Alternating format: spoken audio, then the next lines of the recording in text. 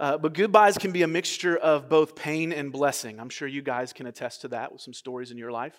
I experienced this most clearly when I was 12 years old, when my mother and I moved from Long Beach, California to Forsyth County, Georgia, right?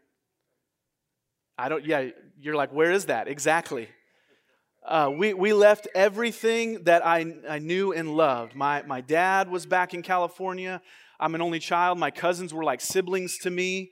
The beach, the California weather, right? Disneyland. We left all of that to move to North Georgia. And just in case you're wondering, North Georgia has none of those things I just mentioned, right? No beach, ridiculous humidity, right? Like this afternoon when you're like, man, it's hot. Just imagine that being 3 times worse and then someone dumping water on you and you're in Georgia, right? No friends for a while. It was tough, right? It was a difficult goodbye. But God in His providence would take what was bitter and make it sweet. As we moved, I met my future wife. I met Lauren when I was 12. She was 13. Shortly after our move, I met Jesus. God in His grace converted me. I made friendships that have lasted a lifetime. And looking back now, though the weather's still terrible, right? But reflecting, this bitter goodbye ended up being the soil for some of the richest blessings in my life. And again, I'm sure you could give examples of that as well.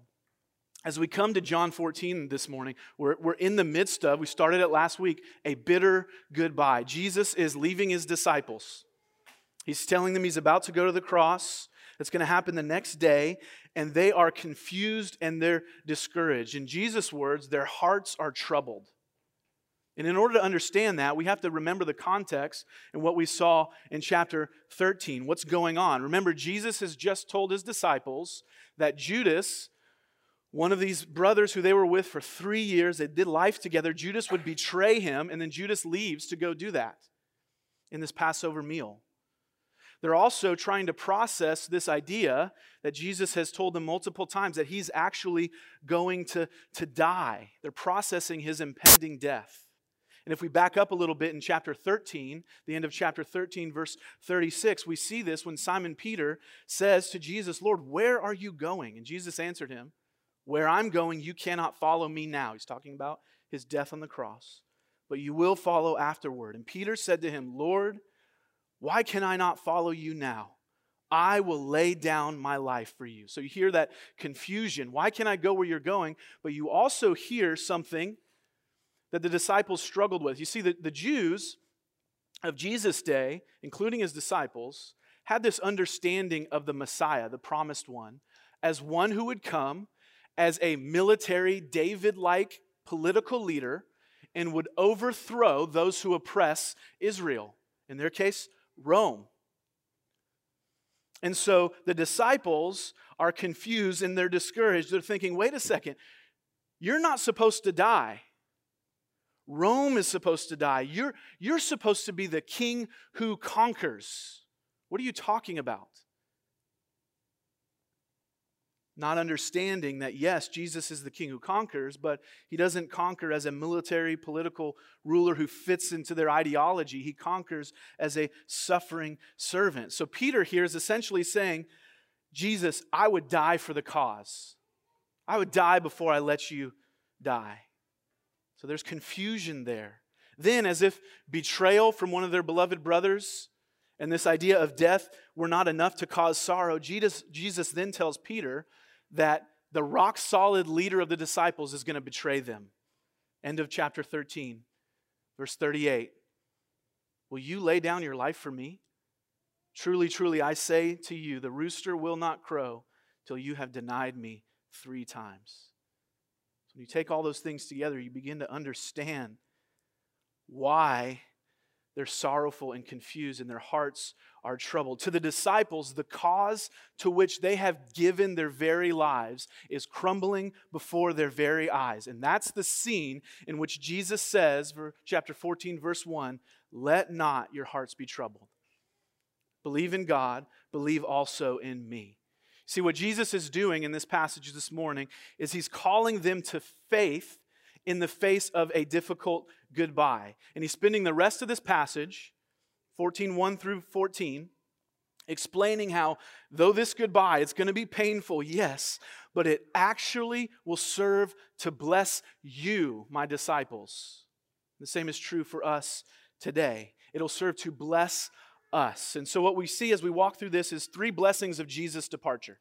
First, Jesus is going to tell us of a sure future with Christ.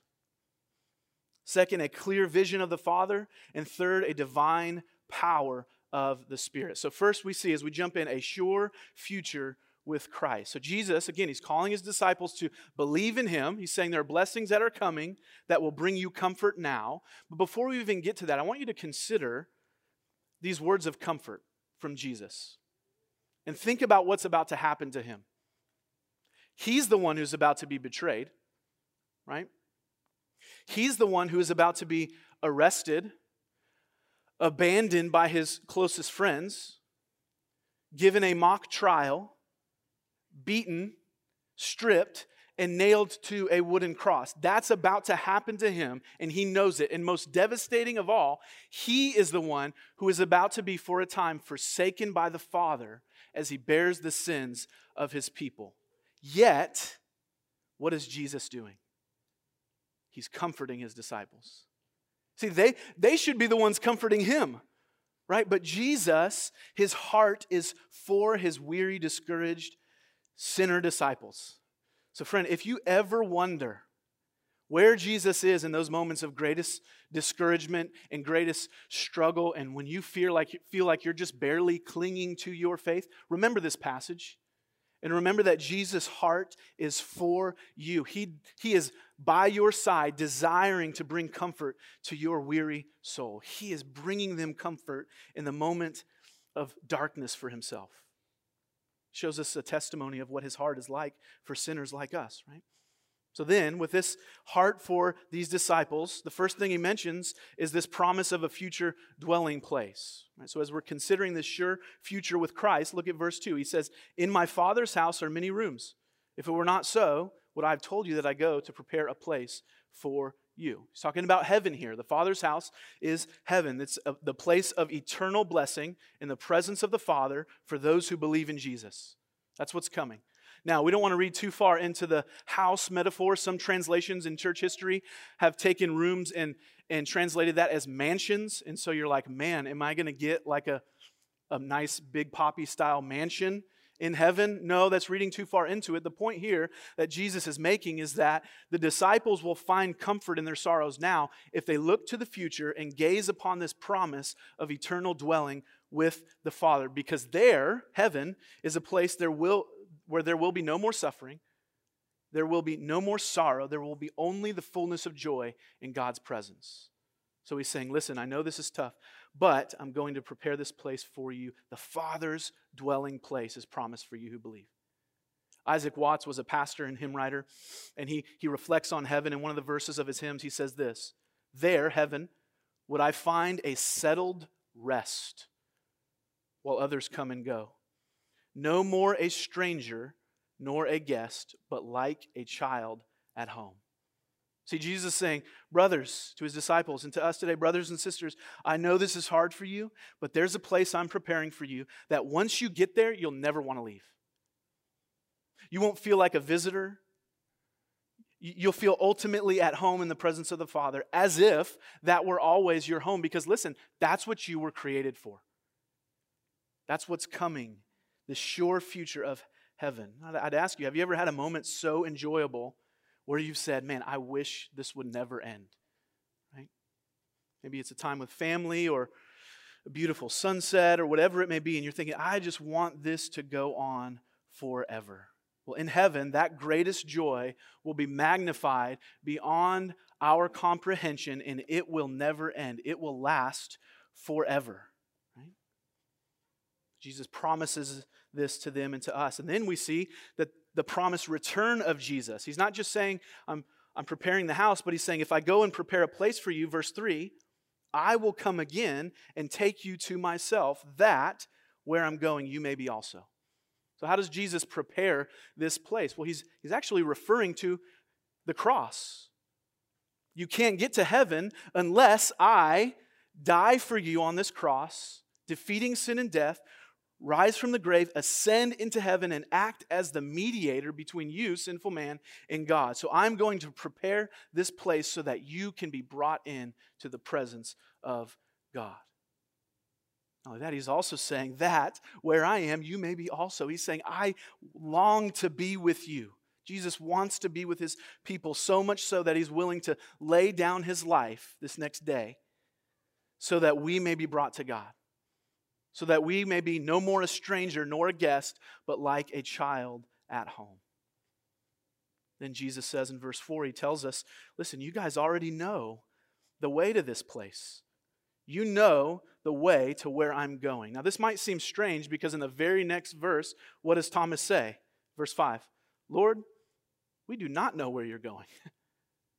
We don't know what you're talking about. How can we know the way? And then remember 13:36. What does Peter say? Lord, where are you going? So it appears they actually don't know the way, but Jesus says, no, you do know the way. So Jesus responds to the question in verse 6 with one of the most famous verses on what we would call the exclusivity of Christ. They're saying, we don't know the way. And he says, John 14:6, I am the way and the truth and the life. No one comes to the Father except through me. It's as if Jesus is saying, listen, guys, you're looking for some secret pathway, as if there's some code to crack to get to heaven.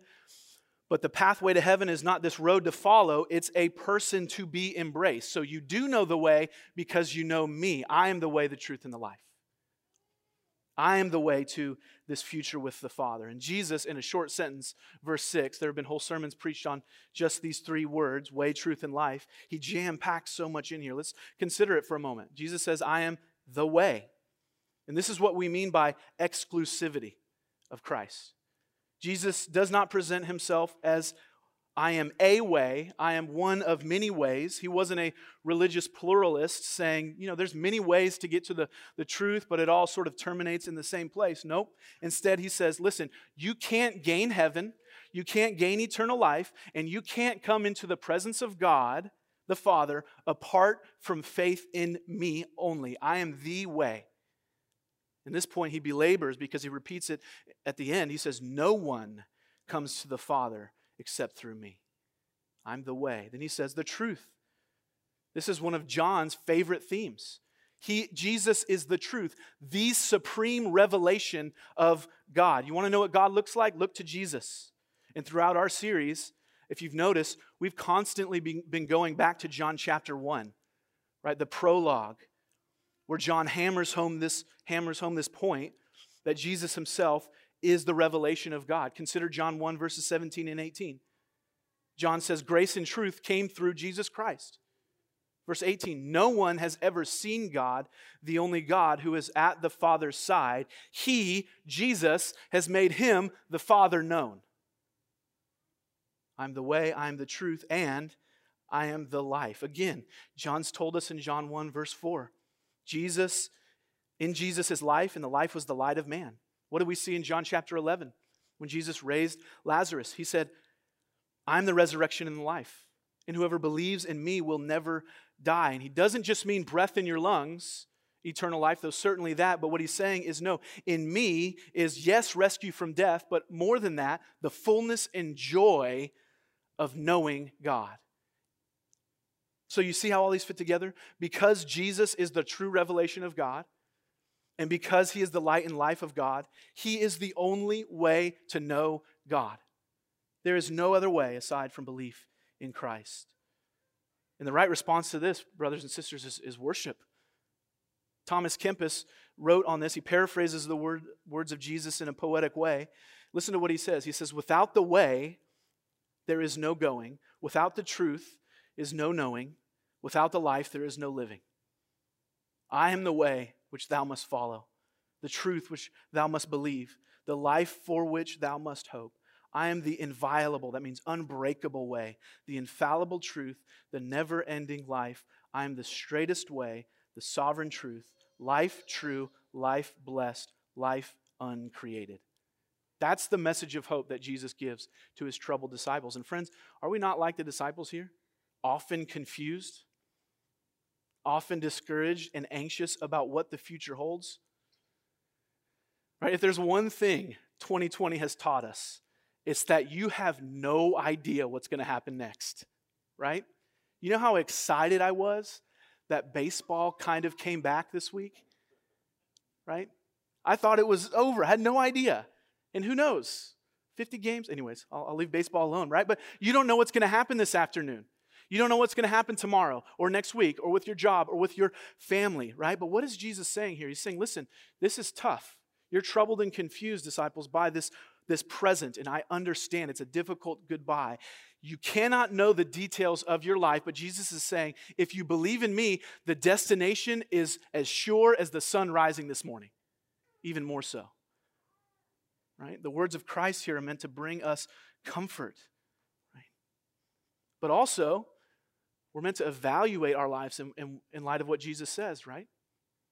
And let the Lord bring in correction. Friends, where are we looking to for our ultimate hope for the future?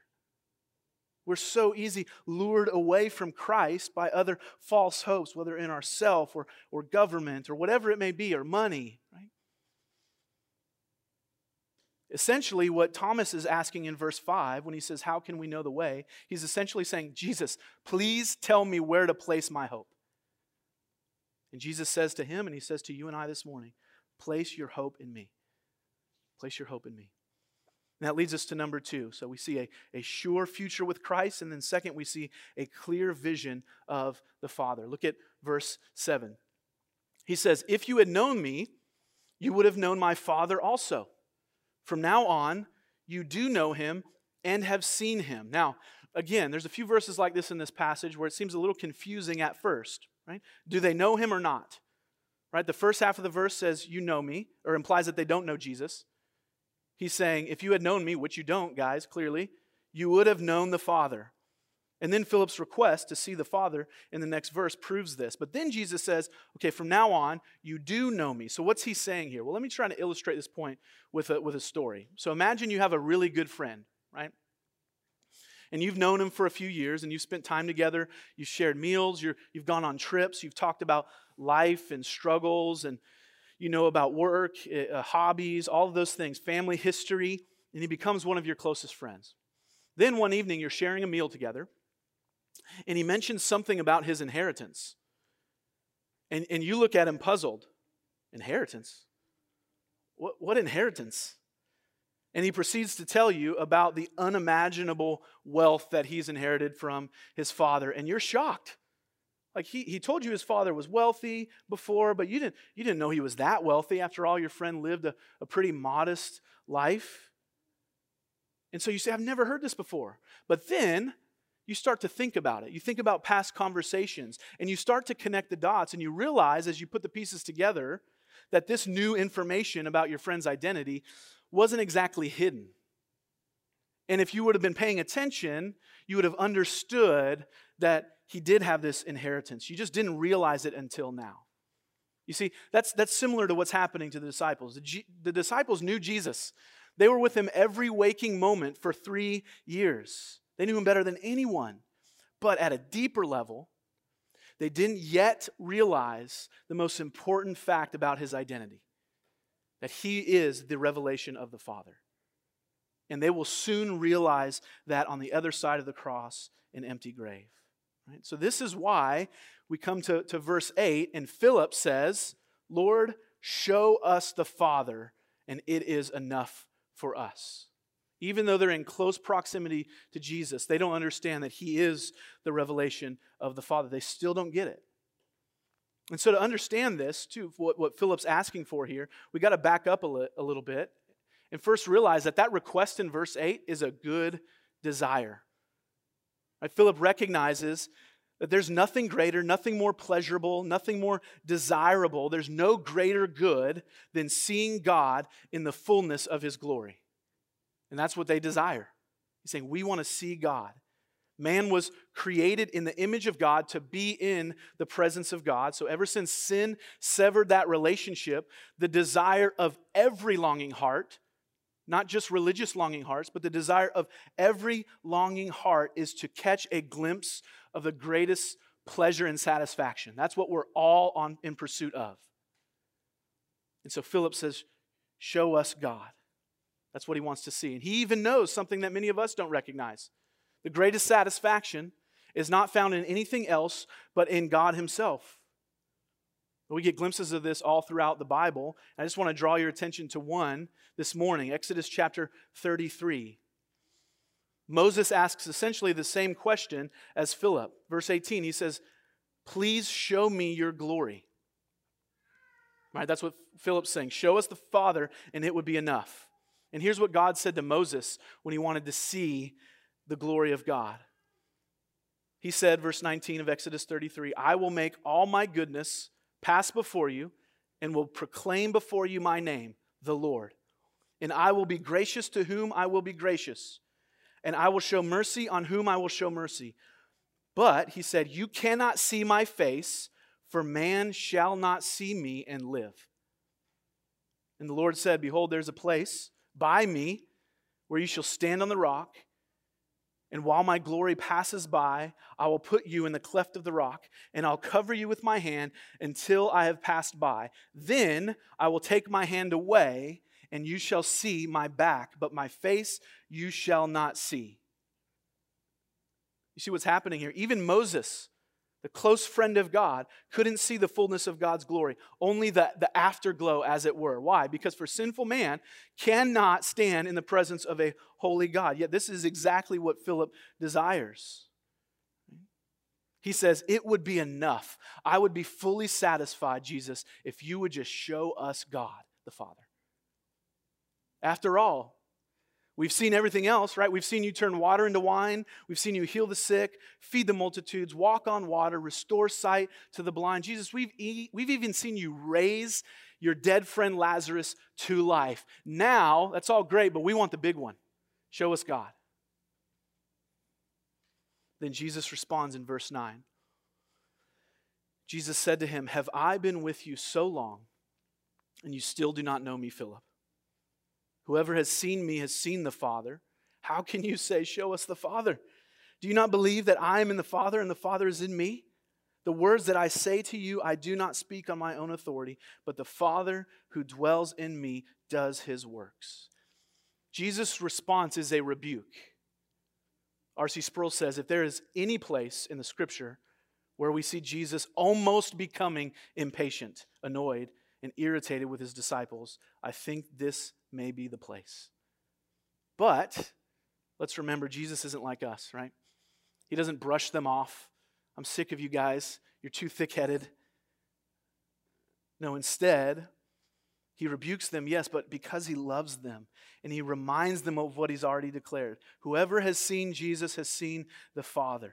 The answer to Philip's desire, and friends, the answer to your and I's ultimate desire is met in Jesus Christ.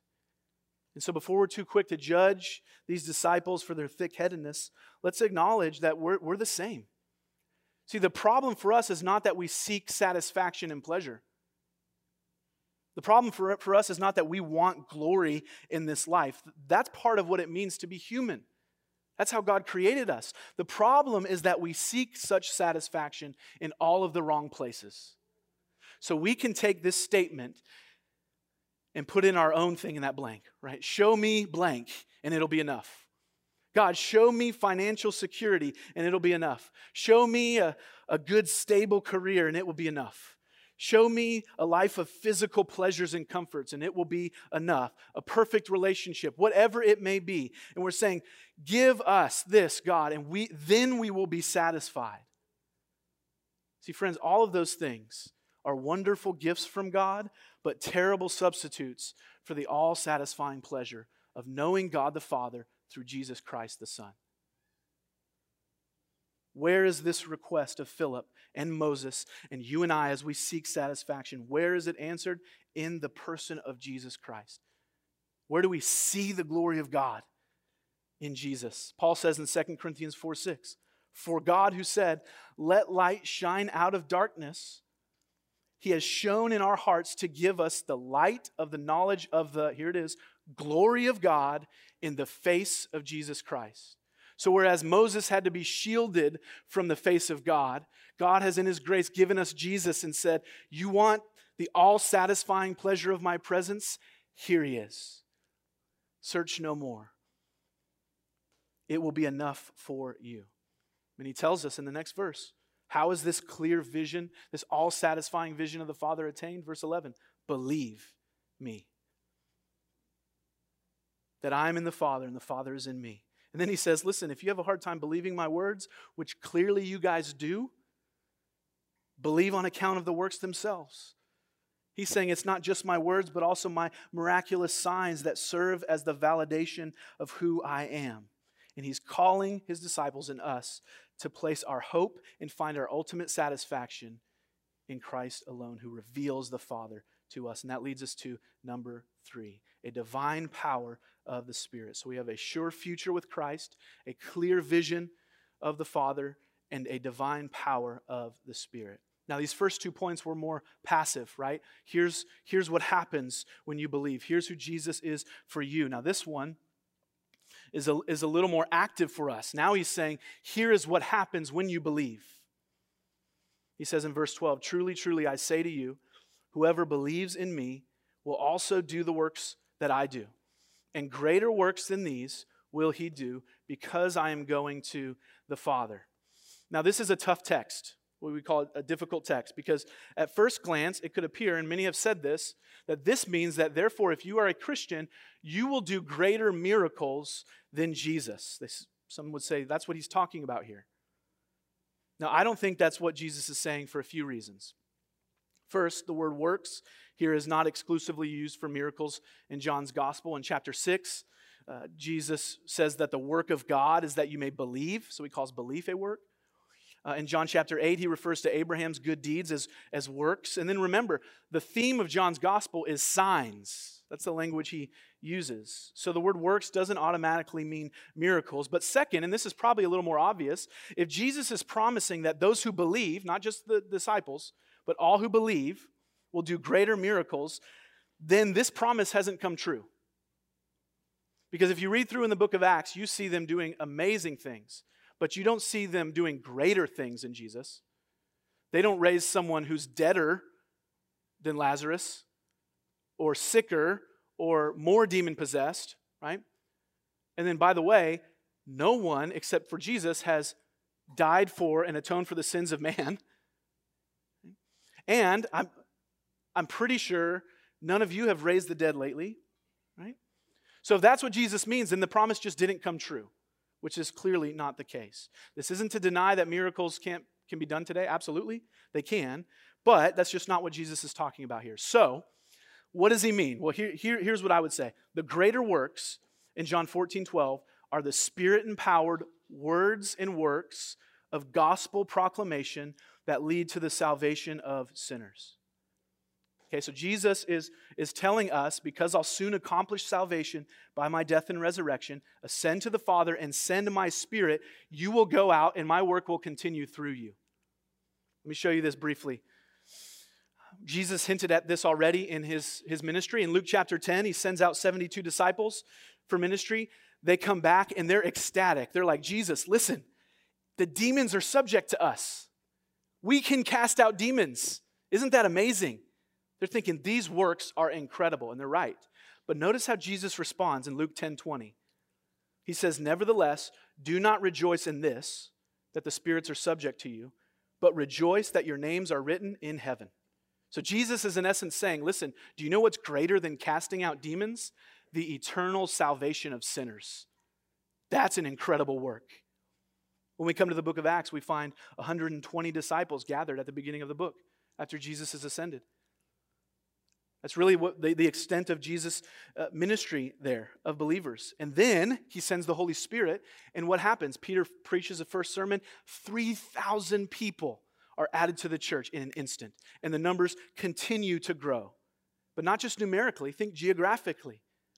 Jesus' ministry was limited to really the small area while he was on earth in Palestine. But in the book of Acts, when the Holy Spirit fills God's people, The gospel spreads like wildfire. You come to the end of Acts, and the gospel has made it to Rome, the end of the known world at the time. And it continues to here we are today.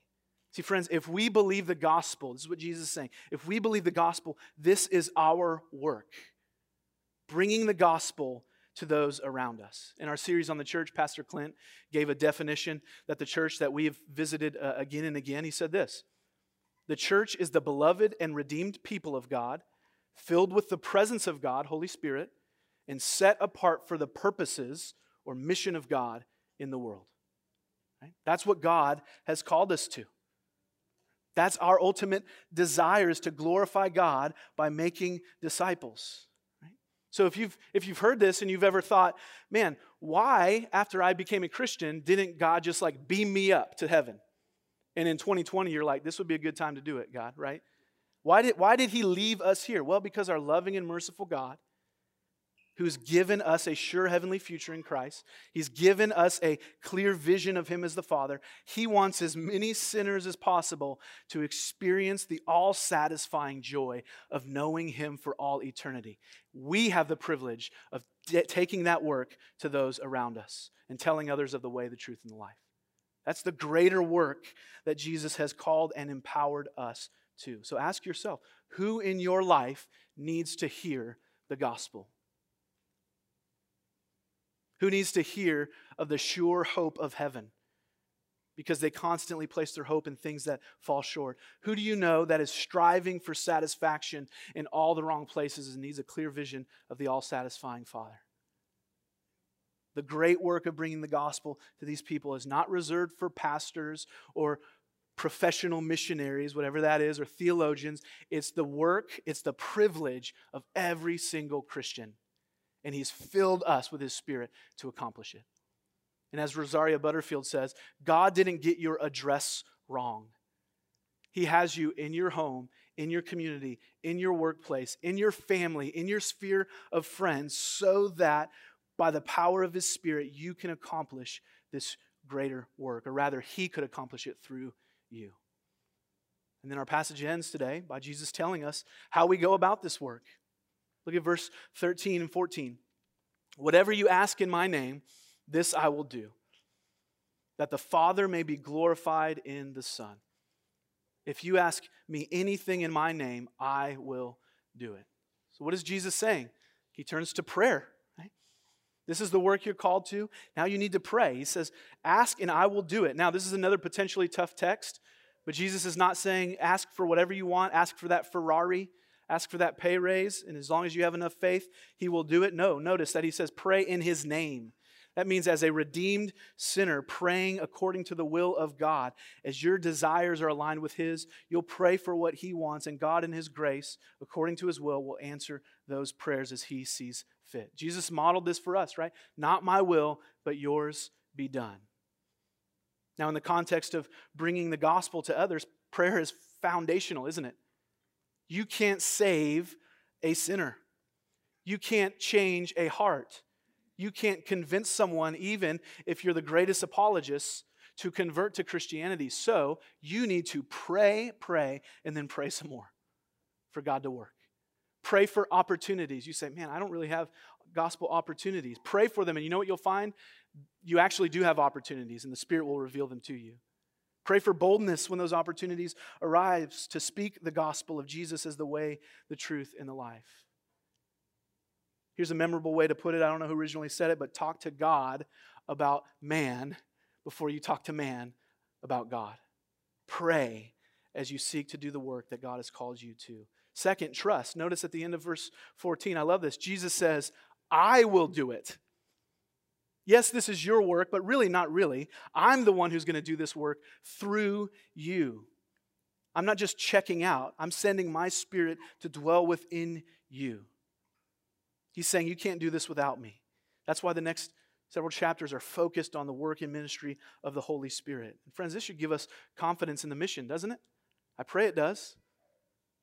Jesus says, I will build my church, and the gates of hell will not prevail against it.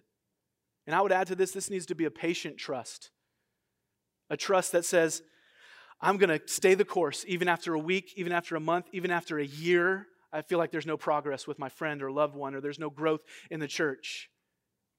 I heard one pastor say, don't overestimate what you can do in 1 year and underestimate what you can do in 5, 10, 20, 30, 40, 50. We need to trust God for this work for the long haul. And then lastly, obey. Pray, trust, and obey. I steal this from Pastor Clint's passage next week. Sorry, Clint. Verse 15. If you love me, you will keep my commandments. Doesn't get much more simple than that, does it? He goes on to show us that even our obedience is dependent upon the Helper, the Holy Spirit. I love the hymn, the simple hymn, Trust and Obey. It summarizes this passage so well. It says, trust and obey, for there's no other way to be happy in Jesus but to trust and obey. See, Jesus began this passage in verse 1 by calling his disciples and each one of us to trust, believe in God, believe also in me.